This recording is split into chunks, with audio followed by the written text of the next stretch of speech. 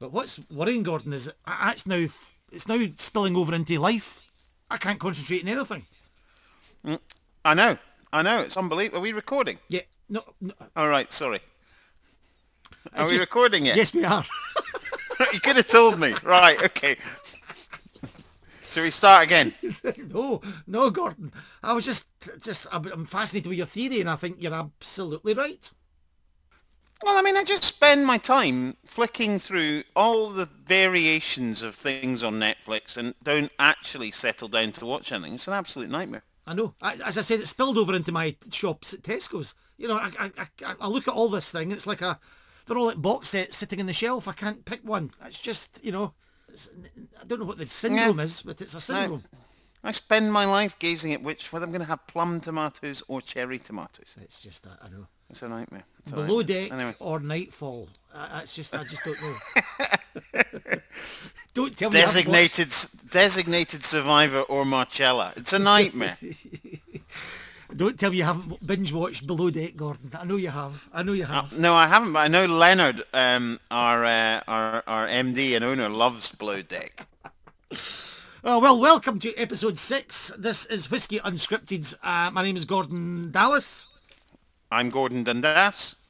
And basically, Gordon, it's sit down and we just chat and talk about whiskey.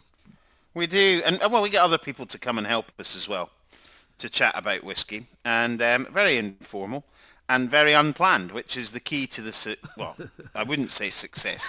Key to the delivery of this podcast. You're such a diplomat, Gordon. Absolutely. Absolutely. So we'll try to start every show with a little bit of whiskey news or a little bit of whiskey. What's it to be today?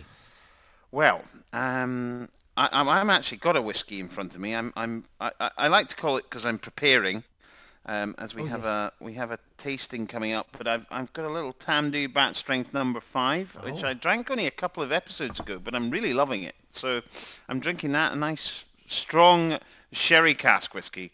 Absolutely fantastic for this autumnal time of year, and it's looking very autumnal today. Gordon, just on that question, we had one of our regular contributors, he listens to the show, and Petey Pete asked about the decision Tamdhu took to mature entirely in sherry casks. It's an interesting decision. It's a very, very bold decision. I love it because it's a decision that says everything about quality of whiskey. The accessibility of those casks is limited, so therefore we're not producing as much Tamdhu as we could if we use bourbon and other types of casks, but it's a commitment to a style. It's a commitment to a journey on a particular type of maturation. And I really, really love it, and the fact that we do it. And so Tamdhu is a slow burn for us. It's a distillery that has a lot of volume and a lot of can produce a lot of spirit, but we use that in other parts of our business. So the sherry cask commitment, using those fine casks from Spain, was Leonard wanted to produce a sherry cask Speyside, and so we're right behind it and love it. So. 2 name checks in the first 3 minutes for Leonard. I know. Look at this. Absolutely, and I know. There had been Tamdhu bourbon barrels used in Tamdhu pre-2009 when it closed. Was that right? Yeah, that's right. There's some of the old Tamdhus. Not in the current bottle. Would have had some bourbon and sherry married together, but it was never as it was a very different style. Great whiskey, but just a different style. So the spirit really suits sherry cask. So yeah, it was a really, really good decision, and obviously Glengoyne uses a lot of them as well. So it's a good platform for Tamdhu to develop its style and its status within the industry. Well, we're recording this on October the 14th, Gordon, and it'll be going out on October the 14th. But on October the 15th, we'll be doing a Tamdhu tasting, which if you don't miss it and you've got listened to this podcast at the end of October, it'll still be up there as a piece of tasting theatre that we're going to be conducting. Really looking forward to that. So that's a little bit of news. Can I just say, to remind the listeners of the podcast, if you are listening to this in October 2020, you can still take part in the Great Chaz dinner party, of which Glengoyne features as part of the whisky tasting. You can go to the Glengoyne website or Chaz's own website and click on the link, and then you can go through to the whisky tasting part. So you can order your dinner packs, you can order the tasting whiskey part, and you get some lovely Glengoyne whiskey, and then a link to a video where myself, Fred McCauley and Andy Nicol taste the whiskies and do a quiz challenge. So Chaz, Fantastic. Look out for that. That's really good. Yeah, fantastic. It's a panic there, just disconnected for a second there, but we're back. So yeah, that's going to be great, and that's fantastic, and well done on that, Gordon. So another piece of not so much news. You mentioned your whiskey. I forgot to mention mine in the panic to remind myself of the Chaz charity there. And, this is a lovely whiskey I've got in my hand. I pause there, Gordon, because I am going south of the border. Oh, very nice. I have got myself an English single malt whiskey from the Cotswolds distillery. Ah, nice.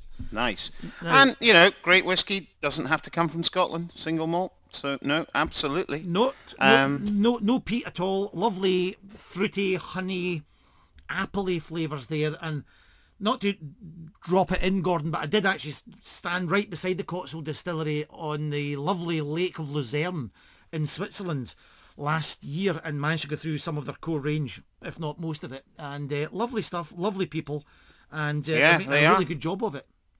Yeah, no, the brainchild of Daniel Zohr, I think that's how you pronounce his second name, Zohr. And great to see, we've got Bimber as well as a lot of great distilleries in England producing great whiskey, and, the more the merrier in my view. And that's really good to see more distilleries doing stuff like that. The other big news this week is my very good friends at Ardnamurchan Distillery. Oh, yes.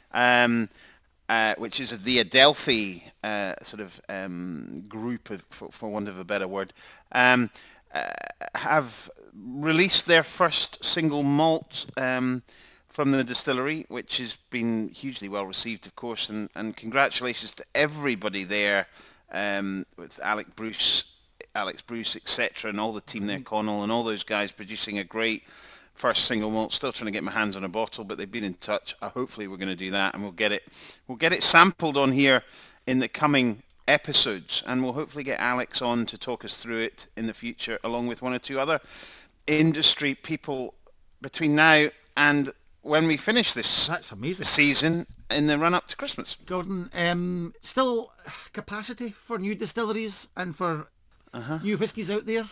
What do you mean by that? Litres of alcohol, or what do you mean by capacity? Is there still room for new distilleries? Correct.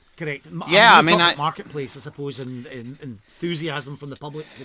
Look, it's like everything, and I think this is the point that you need to sort of grasp with whiskies is what's your unique selling point as a new producer of whiskey? That can be, you could go something like the Waterford route, which has gone very provenance, barley-led, which obviously there is a difference if you really focus on that.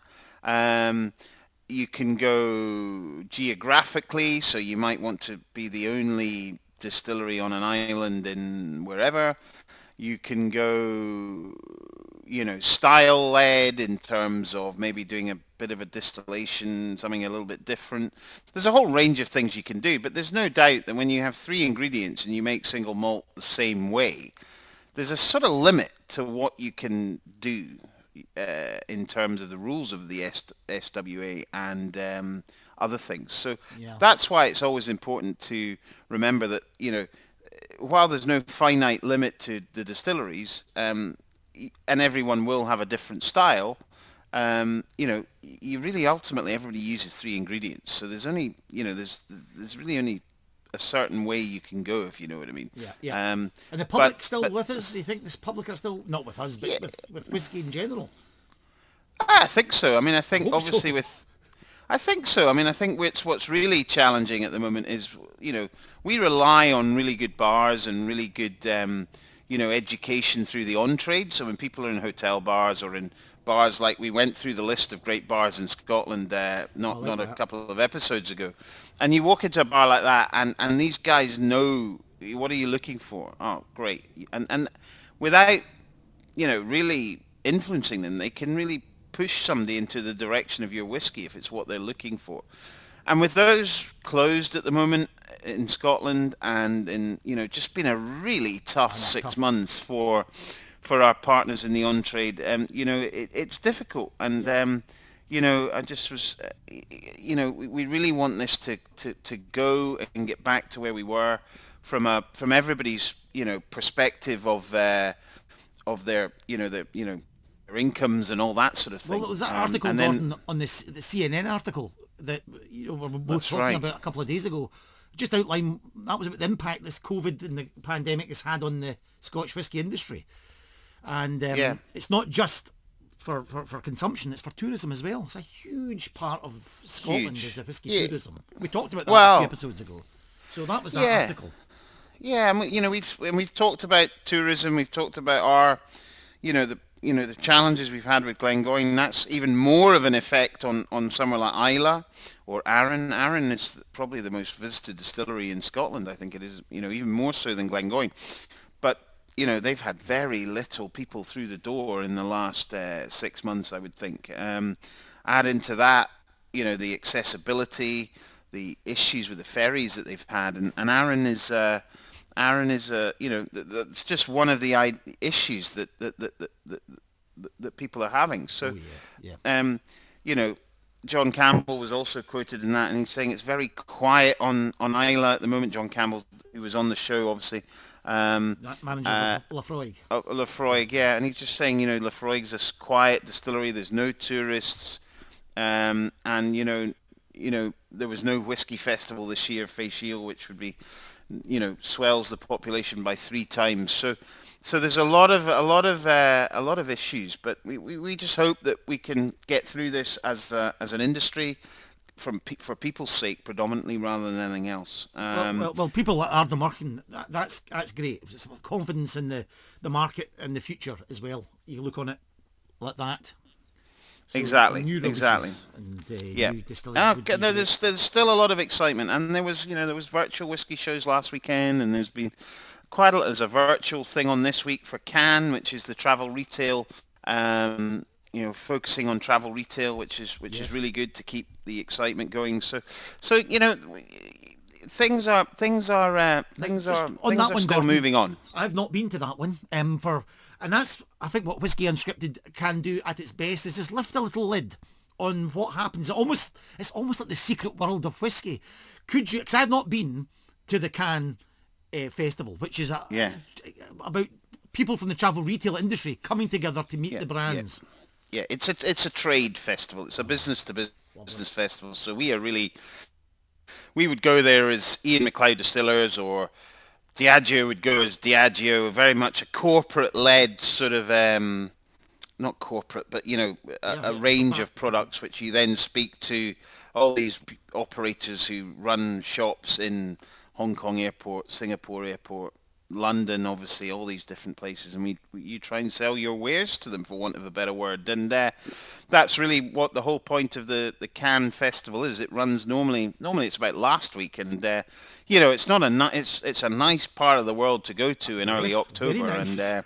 and spend a bit of time. But unfortunately, this time it's not happened. So I was actually partaking yesterday in a live virtual tasting, not for whiskey. I have to say, we were doing it for Edinburgh Gin, but it went very well. We were doing it from the Dome in Edinburgh, but yeah, these are the kind of things that we've had to adapt to do, and it's just the way the industry is at the moment. But no, things are going. Right, yeah, we're moving on. Things are going okay, but we just want to be back to normal. Of course we do. Just dropping off a little bit there, Gordon, just a bit internet. One day we'll be in the same room together recording. One day. But, and one more bit of news, Gordon, before I forget. There was a bit of filming done at Glengoyne, which I featured in, and it was by Cask 88. Now, we've got an interview coming up about independent bottling, so yep, keep that. They also independently bottle and buy and sell casks, but they also started a YouTube channel and interviewed a lot, the great and the good. I don't know where I fit into that. And they came to Glengoyne, really about the sustainability angle and about our environmental credentials at Glengoyne. And they've also featured Trees for Scotland in that episode. So really good. Out October the 14th, 2020 on their YouTube channel and Facebook page, Cask 88. So have a look for that. And I interviewed them, but we'll maybe put that interview in next week, because the interview will be there for a few weeks' time, Gordon. So that's just a wee bit of news before I forget.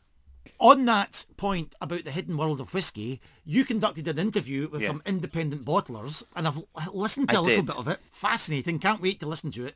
And they were talking about that hidden world of whiskey brokers. So I don't want to ruin the interview, but that's what I love, to just peel back and just have a look inside these murky worlds that you might not get to see very often. So, independent bottlers. Yeah, Gordon. I think what we were keen to sort of say to people is, a lot of people may not be so aware of independent bottlers and may not be so aware of what their role is in the industry. And, independent bottlers serve a real purpose in terms of buying whiskey from producers, and they will buy casks of whiskey. They can also buy new make. It doesn't have to be existing casks of whiskey. And generally independent bottlers will either then produce single casks, or they'll blend some of them together and create a brand. So if we look at some of the major independent bottlers that there are, if we think of somebody like Cadenheads is from Springbank, and actually who we're about to interview used to work for Cadenheads. They're a independent bottler, really, really well known for their quality, and also been around for many years with shops around Europe. Then you have slightly different style would be somebody like Douglas Lane, which is Cara Lane and her father Fred, who have brought much more branded element to their independent bottling. So whiskies like Big Pete and Timorous Beasties and Scallywag are all whiskies that they don't produce, but whiskies that they've blended together or to make a brand. Yeah. So there's a whole range of different people. Even us at Ian McLeod, we had, of course, Chieftains is an independent bottling brand that we have. Oh. Can I just say, Gordon? The festival I've referred to a few times, the Viking Cinderella, which sails out from Stockholm, we had a Chieftains cigar malt, and there was the fastest selling whiskey on the boat. I mean, these are the brands maybe not well known in this country, but my goodness, they were queuing up for it. And it's great to see. That was a lovely sherried cigar malt. Yeah, so you've got other ones that I think are breaking the mold a little bit, like the Boutique Whiskey Company, and Specialty Drinks, who are really sort of master of malt, and the Whiskey Exchange's arms of their independent bottling.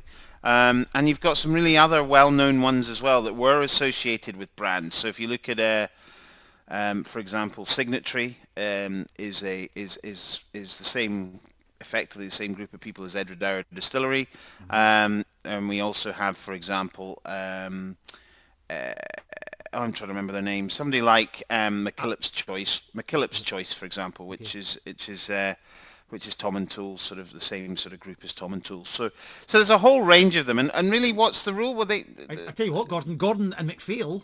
We can't, since we're both Gordons, another one. Well, no, Gordon MacPhail, they must be up there with the biggest. Well, Gordon and MacPhail, huge business in terms of many different aspects. They own Benromach Distillery. They're building another distillery. Some of the amazing stocks of whiskey they've got.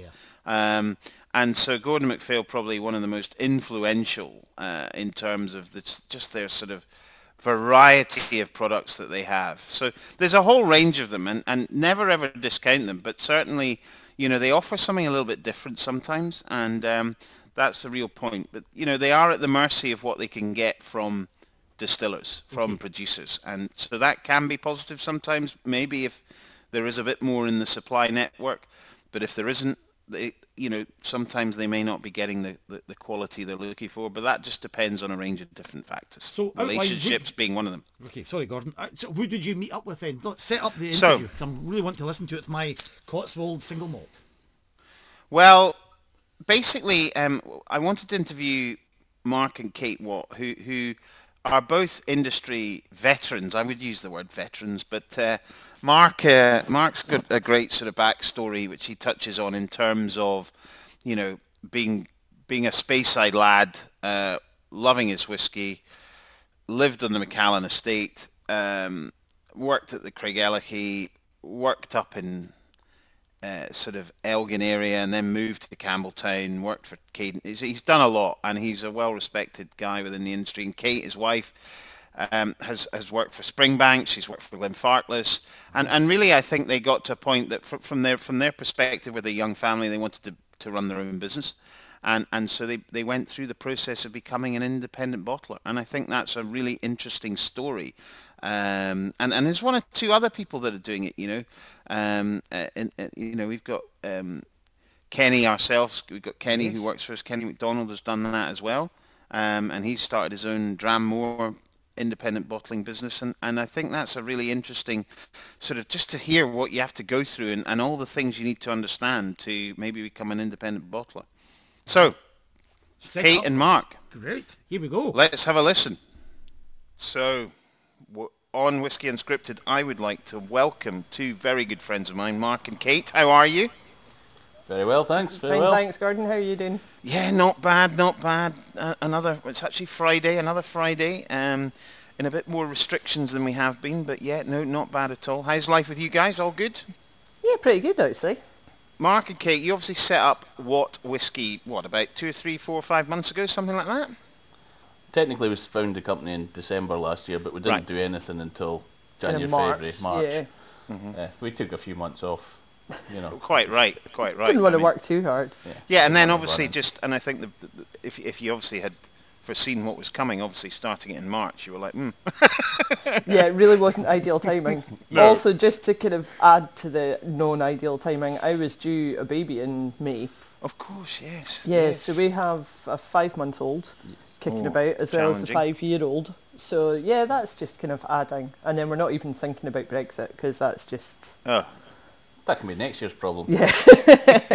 Yeah, no, absolutely. Yeah, they just keep coming at the moment, but that's fine. So ideal situation to set up a new company, really. I think that when you read all the manuals, that's what they say. Do it in a pandemic. Yeah.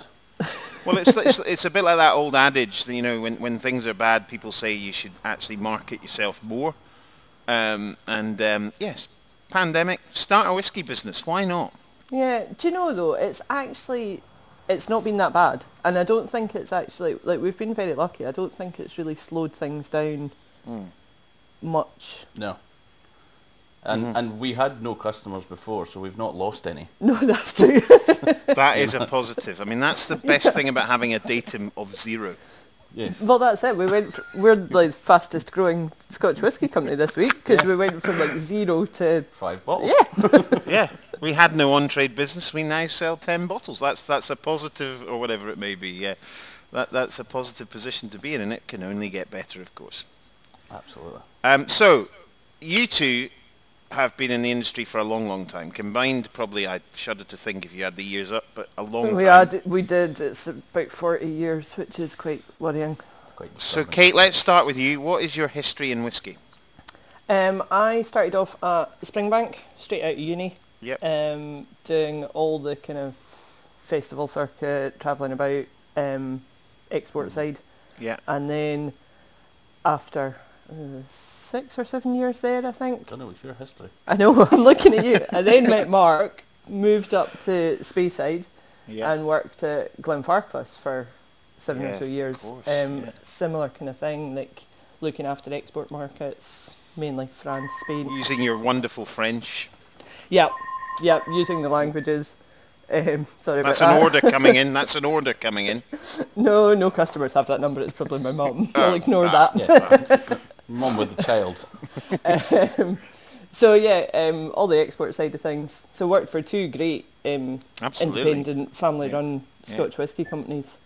And then when we had Zach, I stopped working because travelling around all over the place and having a small child doesn't really... It's not conducive. No. It's conducive when one of you does it. Yeah. Yeah. Maybe not both of you doing it. Yeah. Although we would have been tempted at times. But so I've had kind of a few years off, really. Yeah. Doing the odd whisky tour and tasting and stuff in Campbelltown. And then, went into business with my husband, which we're quite surprised how well that's gone as well. We thought we might kill each other, but so far we're okay. But if I go missing... Well, knowing you both, I think you're fairly similar. Maybe. I think you're quite similar people, but that's a personal opinion. So maybe that works really well. Yeah. And I think that's always good. If you're going to work together and be married, I think that's always a good thing. But does obviously, help, yeah. obviously being an expert in that area of marriage, etc. Mark, what about you? I was just as a bit of context. In our last episode, we interviewed Tatsuya. So he was telling us all about the Craig Ellicky, and you're obviously a Speyside boy. That's where you're from, aren't you? You were. Yeah, I was born in Craig Ellicky and moved to Macallan when I was 18 months old. If you look on the internet, it says I was born at Macallan, but that's not true. But I lived there most of my life. The Highlander Inn, in fact, was where I learnt to drink. Well, they did a good job.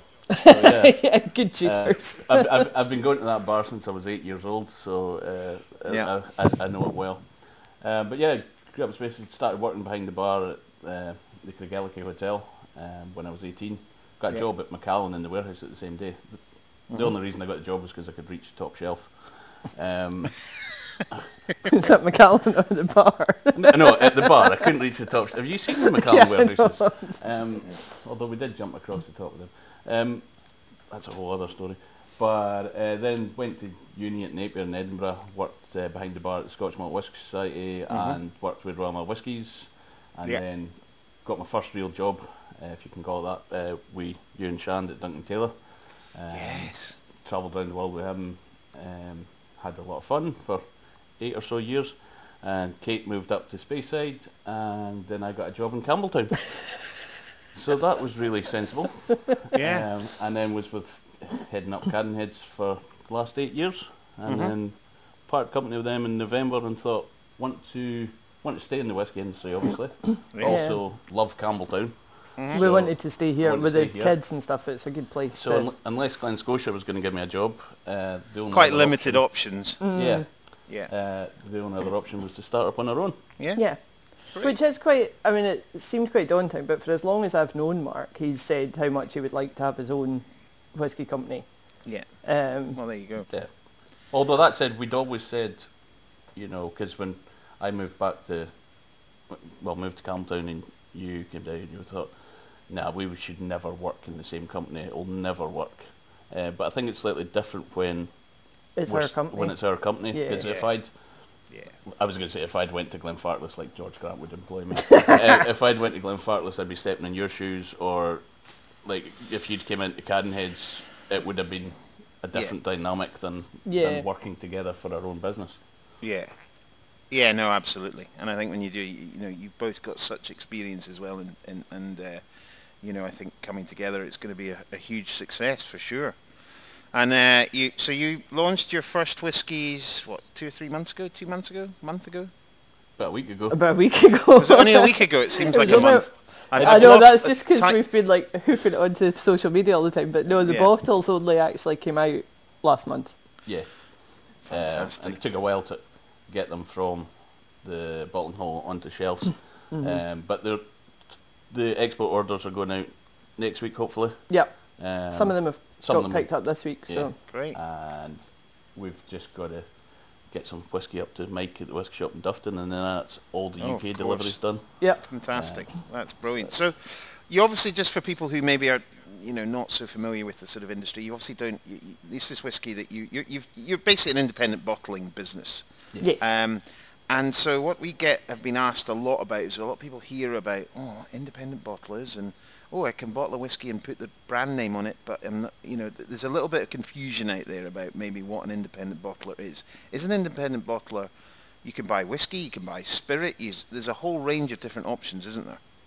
Yes. So can you just give us a sort of overview of being an independent bottler, the sort of steps you need to go through, because I think there's a lot of budding independent bottlers out there. Yeah, I mean, there's always been independent bottlers. Most big whiskey brands, Johnnie Walker, Chivas, they started off technically as independent bottlers. So sometimes independent bottlers get a raw deal. People think, they're bottling the stuff that the distillers don't want or whatever. But there's always a good, relationship between independent bottlers and distillers. As I always say, we love them, they hate us. but it's not really that bad. But there's different ways of doing it. You've got the big guys like Gordon MacPhail or Cadenheads or East or whatever that will, have huge amounts of casks that they buy. Gordon MacPhail obviously have filling contracts with different distillers, buying new make. They'll be laying down casks or whatever for a longer time. Then you get people like us that are new on the scene and don't have the funds to lay down casks yet. We're buying casks and bottling them fairly soon after we buy them. We've got maybe a 6-8 months worth of stock at the minute, maybe 12 months of stock. Well, that'll hopefully grow. But we're buying. But again, there's a romantic image, and this is one of the things that's probably wrong with me, is I keep shattering people's illusions. Particularly Kate's. But there's the illusion we walk around distilleries, walking around the warehouse, finding these hidden casks that everyone's forgotten about. We'll just walk up to Tamdhu and chap on the door and go, "Oh, can we get into the warehouse? I'd like to pick some casks, please." Well, this one looks lovely. This one does look lovely. They all look lovely. But it doesn't work like that. Occasionally we do buy direct from distilleries. Very rarely. But most of the time we're buying from brokers. The brokers are the kind of hidden, the dark side of the whisky industry, because no one ever really speaks about them.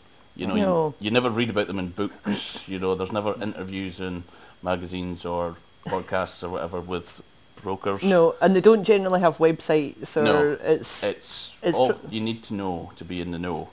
And so some of these guys I've dealt with for 20 years or whatever. And so they'll get offered parcels of casks from the distiller companies. Maybe there's been a parcel of cask was going for a blend that the sales weren't quite right, or they changed their direction, so these casks are excess. And just because a cask's been destined for a blend doesn't mean it's bad whiskies. That's a misconception that many people have.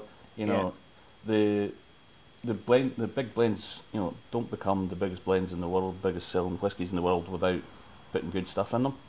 No, exactly. So it's not like it's inferior casks that are being offered out. No. And then we buy them. Unfortunately, we don't have a bottling hall. Every company I've worked for before has had that, and so now that's been a bit of a challenge for us, is get it to bottle, and then you've got to make sure you comply with all labelling requirements. That's people don't. And then get it to market. So it's fairly simple.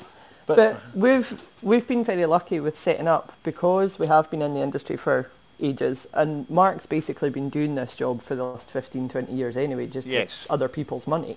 So we have the contacts with, Mark has contacts with the brokers, and we've got access to casks. We're lucky that we've got friends on that side of things who are happy to provide us samples to taste before you can buy the cask, because quite often brokers won't provide samples. So you're buying blind, which we're not in a position, or we don't want to do at the moment. Well, when you're not buying a lot of whiskey, buying blind is a bit of a risk, isn't it? Exactly. Once you're further on. When you're buying a parcel of 50 casks, it's easy. And then on the other end of it, again, we've both got good contacts with distributors. We've been working in market for donkey's years, so we know the distributors, we know the retailers. But it was that middle bit that neither of us had any experience of. They kind of actually physically, the logistics of getting it from the cask that you've chosen to a bottle, into bottles, and then out to the customers. So that's been a bit of a learning curve. One thing I would warn anyone starting up on their own: don't, because you'll be our competition. Do. It's a great industry, but when it comes to cask brokering, you need to know what you're doing and who you're dealing with, because there's lots of different people offering casks, and there'll be people offering casks that they don't own. They've been maybe shown a list by someone else, so they've then put their markup on, and they're selling casks on behalf of someone else, and you can sometimes be offered the same cask 4 or 5 times by different people. So depending on what way round it is, it depends on the price. I've been offered similar casks at 5 times the price of the other ones. So if you're not careful, or you don't know what you're doing, you could end up paying well over the odds for stuff. Yeah. The other thing to point out, sorry, Gordon, about the business is you can't just kind of decide, I'm going to start buying casks of whiskey and bottling them. There is actually a lot of kind of legal loopholes that you need to go through as well. You need to be registered with HMRC to be a fit and proper person to own bonded goods. We passed. Oh well, that should be fine for most people. Yeah, exactly. I mean, you forget all these sort of loopholes that you have to sort of jump through and things like that. But I mean, I think the really, in the area that I get asked so much about now, and I think it's changing, and you see it now, is that, when you buy a cask, what determines? So say you buy a cask of 30-year-old Bowmore, let's say. That would be nice. That would be nice, I'm sure. I have been offered. Yeah. But I'm sure I would have to sell the whole of Campbelltown to pay for it. Yes. We could exchange Campbelltown for a cask of 30-year-old Bowmore. What determines, and this is the bit I don't probably know enough about personally, is what determines whether you can put that name on the bottle? What name is on the title deeds, basically. Right. When you get the delivery order, it will say, like we bought a Highland distillery that we can't name. We know exactly what it is, but on the delivery order that comes with it, it was simply marked as single Highland malt. Right. But if the paperwork comes in with, Bowmore single malt on it, then my understanding is that you can then use that because it's been passed down the line. Yeah. With that on the paperwork. Distillery name. Yeah. So would casks with distillery names be more expensive than casks without distillery names? Generally speaking, yes. Depending on the distillery, some it makes no difference. I mean, there's always things, if you get a cask of Lagavulin, say, you can kind of nudge, it's a cask of Lagavulin, but, if it's, I'm not going to say another distillery because that would be disrespectful to say that they're not the same lines, but you know what I mean. If it's a lesser known distillery, you can pick them up quite often for cheaper. Yeah. But it's funny, you get some distilleries that parcels they are happy to sell with their name on it, and there's other parcels from the same distillery that they put out under a different name. Yeah. You get ones that you'll never get, like Balvenie, Burnside these days, and Westport and all these other names. So people kind of know what they are, but they're technically blended malts because they've been teaspooned. Yeah. Which is quite a fun thing. A lot of people think that there's teaspoons. People are going around teaspooning in a little bit of whiskey into each individual cask, but most of these things will have been vatted together into 25,000 litre tanks, and then there'll be a teaspoon added to that. Rather than someone going round each individual cask. Yes, with a teaspoon. Yeah. It's a nice image, though. I quite like that. For 4 days in a warehouse. Yeah. Yeah, I can imagine. Yeah. So that's just, certain brands want to protect their sort of single malt brands and don't want to be seen to be. Yeah. That's the sort of thinking and behind that. I think there's also a bit of the brand maybe doesn't want to be seen to be selling off lots of stock. Yeah, particularly if their own stock is quite limited or sought after or whatever, then maybe if it's available through independent bottlers as well, it takes away from that desirability a bit. I don't know. Yeah, and as a general rule, and I think this is probably fair across the industry, is that, a 12-year-old, whatever, let's say a 12-year-old, whatever distillery, will generally, from an independent bottler, will generally be at a lower price than the proprietary bottling. Generally not speaking, always, but not always. And then you've also got quite often independent bottlers are bottling at higher strengths. Yeah. But being a limited edition, if Distillery X comes out with a single cask 12-year-old cask strength, it's going to be much more. It's going to be a lower price from an independent bottler for a like thing because a distillery doing a single cask is always it's a pain for distilleries. It is, and getting it distributed. It's like, we can put 2 bottles to each market.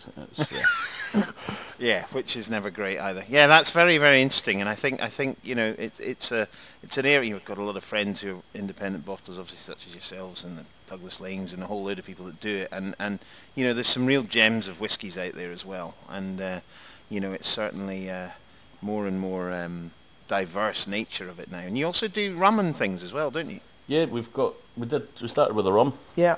From Belize. Nice. Which was very nice. It's lovely. Sadly, it's been selling very well. I know that's not something I should say, but I was kind of hoping to keep a couple of cases for us. But, don't think that's going to happen. But yeah, we always loved rum, and I think there's a growing rum scene, obviously. But yeah, there's a good crossover these days with rum drinkers to whiskey, and generally any other brown spirits. I think if you go back to when we were boys, Gordon, and we started in the industry. You would go to whiskey show. People were much more pigeonholed. People were rum drinkers, or they were whiskey drinkers, or they were cognac drinkers. And you would go to a whiskey show. But now you tend to go to spirits shows more, maybe whiskey led, but there'll be rum sections, there'll be cognac sections, and I think in general people are looking for other things. To complement what they're drinking at the time. They'll always come back to whiskey as their main thing. I know you look at our shelves, we've got lots of random stuff as well. But we're looking to do, whiskey's always going to be our main focus. And a bit of rum. We've got another cask of rum. I think anything that comes in a cask, if we like it, there's the option to bottle it. Yeah, and as long as it's in the same kind of philosophy that natural, no added sugars, no colouring, etc., etc. You've heard it here first. There's a mezcal coming, everybody. I love mezcal. And then a single cask of Negroni. Oh yes, fantastic! I did have that odd urge this morning for Negroni. I did, Negroni and for it breakfast. just put me right in the mood for it. I do always have a 5 litre vat of Negroni downstairs just for emergencies. One of my favourite cocktails. So what is in the range at the moment? What are your new? What's your whiskey lineup at the moment that's for sale?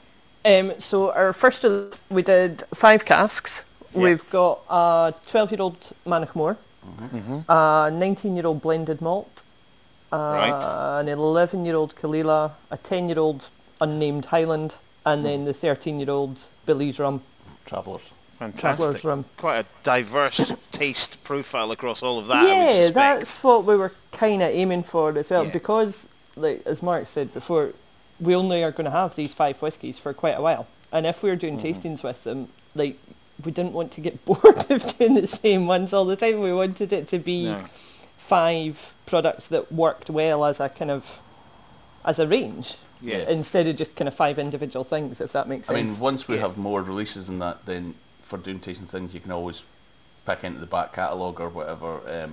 So the range doesn't necessarily need to be a tasting on its own. Not so much further down the line. But I think it makes sense, not to have everything all the same. Obviously, at the end of the day, you're always going to have much more Speyside than anywhere else because that's the best region.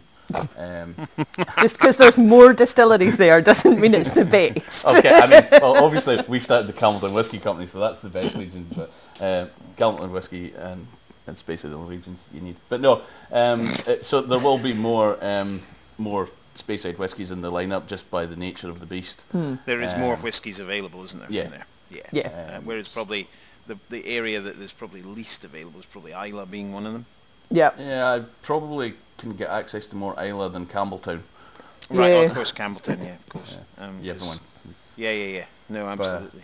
We do have some, potentially. Yeah. But exciting. Yeah, it's if we look out the window looking at Springbank Distillery from our house, so if I can work in the tunnel into the warehouse. You keep saying this. If there's ever a theft from Springbank, the police are going to be at our door straight away. Yeah, they'll be like, I wonder who's still there. Interesting. Yeah. So have you embraced the virtual world? Have you been doing virtual tastings? We have actually. We just did the virtual whiskey show with the Whiskey Exchange this week. Yeah, I saw that. And then it was pretty good actually. Yeah. I thought the platform was really good. The way that they did it was quite good. And I think everything's a learning curve. I thought it was really good though. We'd probably like a few tweaks just so that people know that you're live on stand a bit more instead of me just sitting looking at myself. But I mean, So that's like being able to do the virtual stuff for a new business is actually really good because it saves you a lot on travel expenses, let's be honest. Yeah. It's not as much fun maybe, but from a practical point of view. And the barbells afterwards are a lot cheaper. Yeah. Absolutely. And I mean, obviously we've all done a lot of travelling and things, but I think virtual is going to be a little bit of what we do going forward, in the few years. It's not going to disappear. It's not going to disappear. And it's just it'll work well for us. I think it'll work well for us so we can speak to people around the world without having, and time difference makes no difference when you've got a 4-month-old. No. So I mean, in the next week or two, we've got the Whisky Lounge Festival in a Box, which is down in Leeds. Mm-hmm. We've got, so you're doing a tasting for the Glasgow Whisky Club.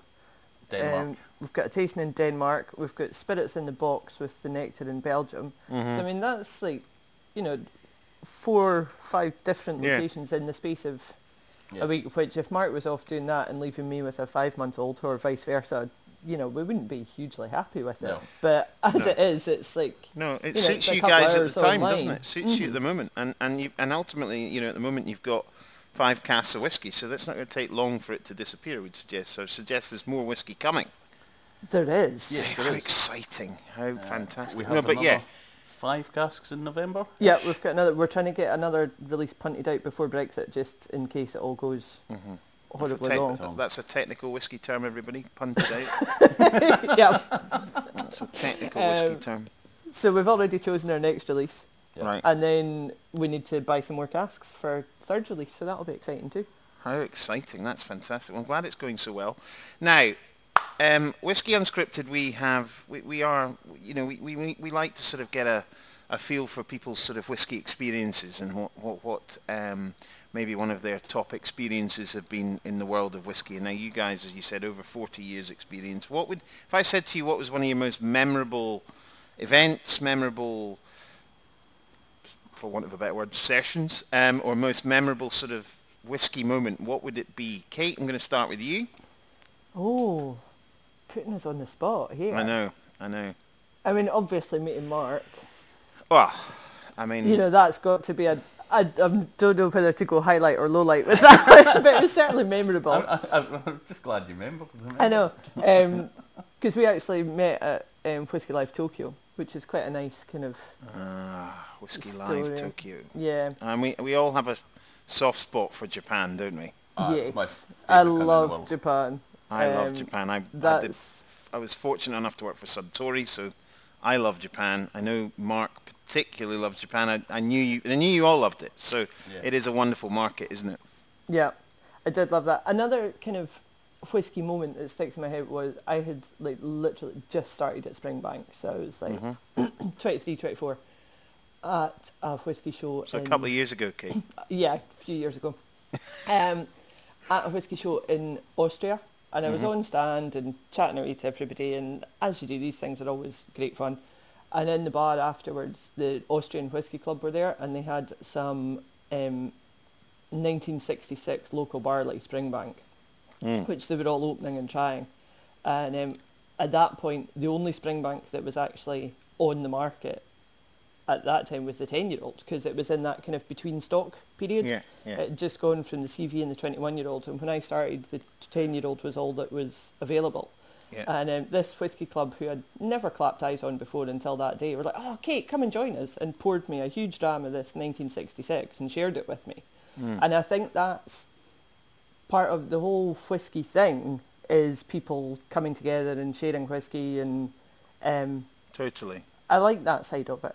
I think totally. That's what's one of my favourite things about it. Absolutely, and that's what's made this last 6 to 9 months so difficult, is that, we're not selling bricks, we're selling a product that brings people together. We're not, luckily we're not selling those inane objects. It's a social product, it's a product that really does create memories and creates friendships, and all the things that we all love about this industry has been really hard not to do for the last, 6 months or so. I think that's one of the really hard things, well, for me anyway, doing the virtual tastings, because when it's finished, you just switch off. Yeah. You turn off the computer and you're like, oh, I'm at home. Mm-hmm. Normally you finish the tasting, you have a few more drams, you go for a pint, You know, have a chat with everyone. Or after the show, we all go and meet up with all the other whiskey people, and we've had some legendary ones. One or two, yeah. Yeah, exactly, and that's the point. And I think, I was speaking to, and I think the whiskey show, the virtual whiskey show in London was a really good effort. But these things have their limitations, because for a lot of people who go to the shows as well, not from our perspective, they love the camaraderie of speaking to people like us, but they also love of seeing their friends there as well. Yeah. And that's the thing that I think virtual whiskey shows, while filling the void, are never going to be anything compared to a real one. They will never, ever get to that level, and that's why we need to get back to, as soon as we can, doing real whiskey shows and all those, wonderful things that the industry does as a community almost, Yeah, definitely. Absolutely. Yeah. So what about you, Mark? Anything that sort of, from your sort of whiskey travels around the world, one thing that you think, now that is something that I particularly remember or don't remember? There's lots that I don't remember. I mean, I could go on just like the Perrys. I could go on for days with stories of things that I half remember. But there's lots of things. One thing that always stands out in my head was I've always been a huge Caperdonic fan. And there was one day a friend of mine, Roy Mathers, he grew up at Macallan with me, but he used to do tours around Speyside. I'm using my hands here to describe things, which is great for radio. And he had a group of Danes visiting, and I went down and met them at Glen Grant Distillery, and we had a dram at Glen Grant there. That was fine. And then we just drove past Caperdonic Distillery, and it had literally just been knocked down. Yeah. And me and Roy knew the demolition people, and so me and the four Danes and Roy went and climbed up onto the rubble of the ex-distillery, and I just happened to have a bottle of 1972 Caperdonic on me. As you do. Back in my Duncan Taylor days, I never left the house without a Caperdonic on me, to be honest. It's one of those things, you never know what might happen. You never know when you might be walking past the distillery and it gets knocked down. And I just remember standing, the bitter kind of sweet moment of standing on top of the pile of rubble of what was one of my favourite distilleries, drinking something that had been made there 30 years earlier. It was quite a kind of poignant moment. I mean, it's bittersweet, as I say, but I mean, there's so many other happier memories as well, but that's one that just sticks in my head. And my sales of Caperdonic went through the roof after that. Well, literally. Yeah. No, absolutely. So just before we finish, and it's a bit of a tough question, but just something that if I was to say to you, don't think about it too much. I could serve you a dram right now. What would you want? Ooh. For me, it would probably be something coastal. I like the kind of West Coast ones. So Talisker, Highland Park, Kalila, that kind of, obviously Springbank. Bit more maritime-y. But yeah, that kind of style, probably. Yeah. Okay. Yeah, I'd probably... See, it's tricky because there's so many. I know. It's a very unfair question. There's, some of the old Bowmore 66s, Caperdonic 74s, Imperials. I was thinking your Tamdhu, the Dalbidi, or how you... Dalby Alley. Dalby Alley. Aye, Dalby Alley. Aye, kind of fine. It's a nice dram, isn't it? It is a cracking dram. But I think a lot of it is whiskey. It changes all the time, and the company you're with. Like, I'd far rather have exactly. a rubbish dram with you in person right now than or something a unicorn amazing, bottle by yourself. By myself. Absolutely right. No, I completely agree. I mean, it's such a hard question. It's a nice question to ask, but it's a very and you're absolutely right. I've said this story I think on this before, but I mean, when you get into particular conversation time, the whiskey fits into it, and I think this is a bit. And I don't know what your view on this is, but I think when people hark back to whiskies from 10 or 15 or 20 or 30 years ago, and they go, "Oh, Lefroy 10 isn't like it was back then," or whatever, and there probably is, of course, changes. But what happens when you think of things like that is you amplify all aspects of it. So whether it was you were with the best friends in the world that you had, and the whiskey plays that part in it, it was just at that moment, in that time, you remember the whiskey, and it amplifies it. And we will look back at times now of whiskey, when you're drinking whiskey from 2, 3, 4 years ago, in 10, 15, 20 years ago, and we'll go, God, that whiskey was amazing. And it's all about just how you remember things. Yeah, well, it's the whole nostalgia bit as well, isn't exactly. it? I think there's also, I sometimes worry on the nostalgia thing as well, because, you know, when I've been fortunate to try great whiskey. When I was working at the Craigellachie Hotel, you know, I used to get to try all sorts of amazing stuff when I was, you know, 18, 19, that I probably didn't appreciate as much as I should have done at the time, although I did. But there's also, like, you're sometimes scared to go back and open a bottle of something that you really, really enjoyed in case it's not as good as you remembered.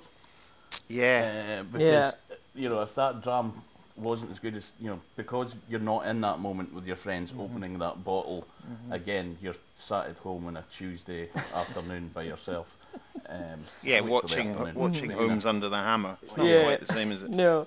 We had that slight kind of worry though when we were opening the bottles of our actual bottled release. Yeah. Because we'd obviously tried the cask samples, really liked them, got it bottled, but there's quite a long time period between choosing the cask and actually getting the bottles. And there was that slight kind of, I hope we still like them as much. Yeah. Which fortunately we did. I mean, we knew it would, but there's always worry. And, you know, particularly more so now when it's actually our name on the bottle. And our money that's... Yeah, we can't hide and try and blame that on someone else. Somebody else picked that cask. And like, who else works for you? All right. Oh, right. Oh, no, absolutely. No. I totally get it. Guys, it's been really good to speak to you both. Thank you for taking the time out, and I'm glad the internet connection sort of worked all the way from Campbeltown to Glasgow.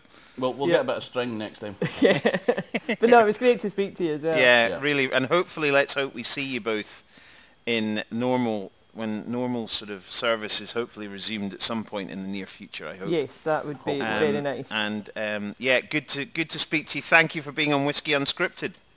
Thank you for having us. Fantastic. Thank you. Fascinating. Yeah, interesting, isn't really it? Good. Very interesting. And, you know, just interesting in terms of the geography, you know, them being in Campbeltown, the bottling is in Dumfries, all that sort of thing. And it really is an interesting sort of just insight into the world of bottling your own whiskey. That's it. It's this insight, you know, that hopefully as producers and people in the industry would like to bring to the party, you know, things that you can't... wouldn't maybe normally see on a shelf in a shop when you buy your whiskey. So that's why we're... Speaking of whiskey, Gordon, how are you getting on with the Tamdhu batch 5? All gone. Okay. And I think it's time we be gone as well. This is a long episode, and we will be back with episode 7. But with some of the old favourites, we'll be back. Yes, we'll do the A to Zs. We've got all the stuff. We've got some great interviews lined up as well in the next episode. But I hope you all enjoyed. That was fascinating, Gordon. And I've got a little smidge left of my lovely English single malt, courtesy of the Cotswolds. Lovely stuff. Get it. Gordon Dundas. Enjoy. See you soon. Nice to speak to you. Speak to you soon. Cheers.